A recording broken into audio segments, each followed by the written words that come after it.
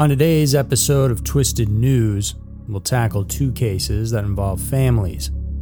The first one is about a clan from Minnesota who met their untimely demise from a disturbed relative struggling with mental illness. And the second story is about an update on one of the most heavily reported missing persons cases in modern history, one that's always stood out to me as particularly tragic, and that's the case of Madeleine McCann.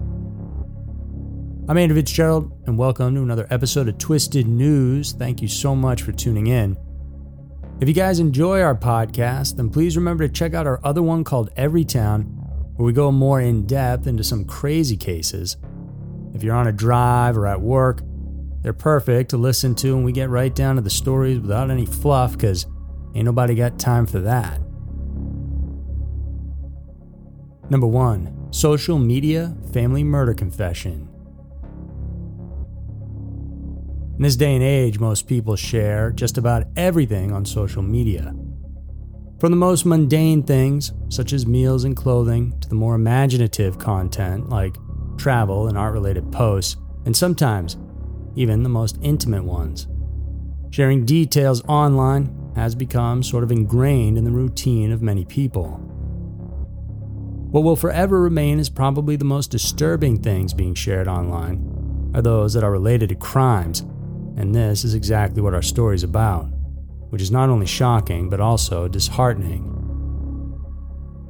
On Wednesday morning of April 20th, 2022, Hermantown Police in Minnesota received a request for a welfare check on a 29-year-old man who seemed to be experiencing a mental health crisis. His name was Brandon Cole Skogstad, and after arriving at Timberlane Drive, the authorities failed to locate or contact Brandon, and then at around noon, and after reaching out to other people who may know him, they were informed by a relative that Brandon sent an alarming message to them, which was later posted publicly by Brandon himself on his own Facebook page. It perfectly described the mental health struggle he was experiencing at the time, and it seemed that he felt helpless and guilty, and that it was simply time to go. He wrote, "I've made the absolute horrid choice in taking my life." He also wrote, "I never sought out help because I felt I never deserved it." In that same post, he also admitted to taking the lives of 4 other people, his uncle, aunt, and his 2 cousins, whom the latter 2 he described as sweet and beyond angelic. An unidentified relative also provided the address of the family that Brandon mentioned in his message. It was located in the neighborhood of East Hillside. Hermantown Police immediately contacted the Duluth Police to inform them of their situation. When police arrived at the location, a single gunshot was heard from the property.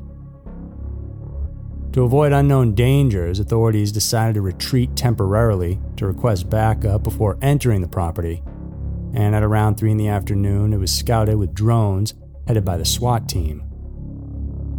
What they saw was what the police chief would later describe as the worst crime scene that he'd ever seen in 3 decades on the workforce. 5 dead human bodies and a dog were found inside the home. According to neighbors, the house was occupied by a family of 4, married couple, Sean and Rihanna Berry, who were 47 and 44 respectively, and their daughters, 12-year-old Shiwei and 9-year-old Sade. The 5th dead body belonged to the nephew of the couple, Brandon, the one who wrote the alarming Facebook post earlier that day. A 9mm handgun was also found near his body. Based on the investigation, the killing spree seemed to have happened sometime on the evening of Tuesday, April 19th. Brandon, who was having a mental health crisis, appeared to have shot his relatives while they were sleeping, including the 2 children. It was not exactly clear what must have caused or triggered Brandon to do this, which led to the tragedy, except for his untreated mental illness. Despite not receiving help, it appeared that Brandon himself and his relatives were aware of his struggles. However, Brandon chose not to get the help that he badly needed, and sadly, it was way too late now for Brandon and his relatives. They could never bring back the lives lost because of this struggle. While initial investigations identified this as a murder-suicide case, at the time of this writing, the case remains active and under investigation. There is safety in the anonymity offered by social media. Most of us feel safe talking about ourselves, our feelings, and even our innermost thoughts. Brandon, who was believed to have originally written his messages as a letter to his relative, most likely decided to make it a public post in an attempt to explain or describe his struggles, which he didn't understand, and the result was this harrowing tragedy. Number 2, Madeleine McCann update.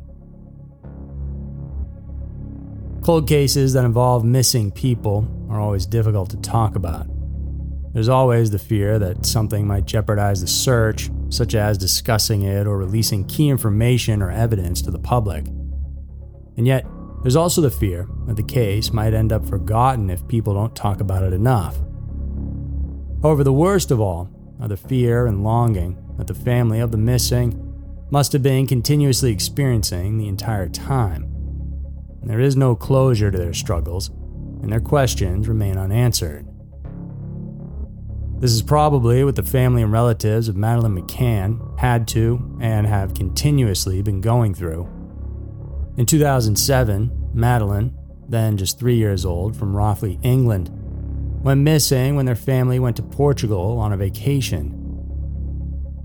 They were staying at an apartment block at the Ocean Club, located in Praia da Luz. In the evening, her parents, Kate and Jerry, went out to have dinner with friends just 100 yards away from the apartment. Madeleine was left behind with her younger twin siblings, who were 2 years old.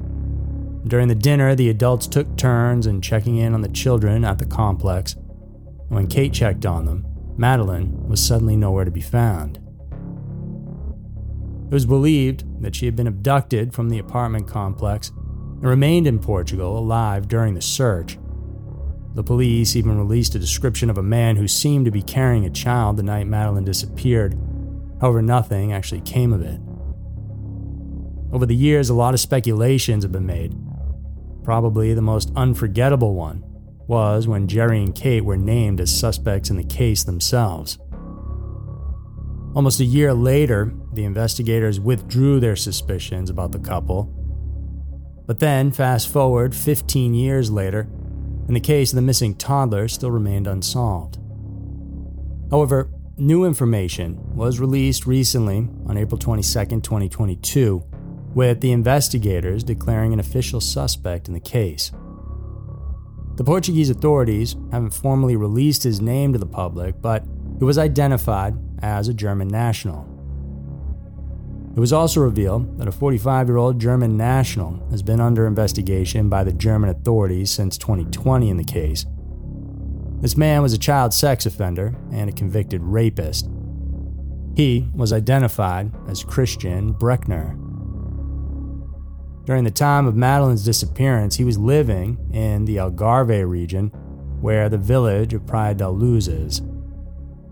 Prosecutors from Faro, Portugal requested the German authorities to inform Bruckner that he was being investigated for Madeleine and the disappearance. Bruckner, in defense, denied that he had anything to do with the case, though until now no charges have been made against him. For most people, especially Madeleine's family, this may seem like promising news. However, it's shrouded by the fact that some believe this move was just a result of the nearing deadline of this case's statute of limitations. Per Portuguese law, crimes punishable with prison sentences of at least 10 years have a statute of limitations up to 15 years. If the prosecution wasn't able to name a suspect when the deadline came, then no charges could then be filed. Authorities, on the other hand, remained focused on finding more possible links and evidence between Bruckner and Madeleine's case.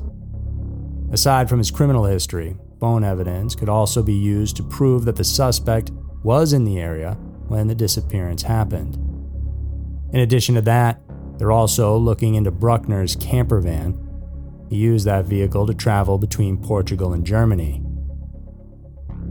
Bruckner is the first formal suspect the Portuguese authorities have identified since putting the blame of Madeleine's disappearance on the parents. The suspect is currently serving a prison sentence in Germany for 7 years. He was convicted in 2019 of raping a 72-year-old American woman in Algarve in 2005. It's hard to imagine the type of hardships the McCain family must have gone through these past 15 years. What makes it more difficult is the fact that Madeleine must have also suffered since she was taken away from her family when they were supposed to be having an adventure together. And no one can say until now just how long she must have suffered, or if she is still suffering to this day. So there were two of the latest scary news stories around. If you guys enjoyed these, please check out some of our other episodes.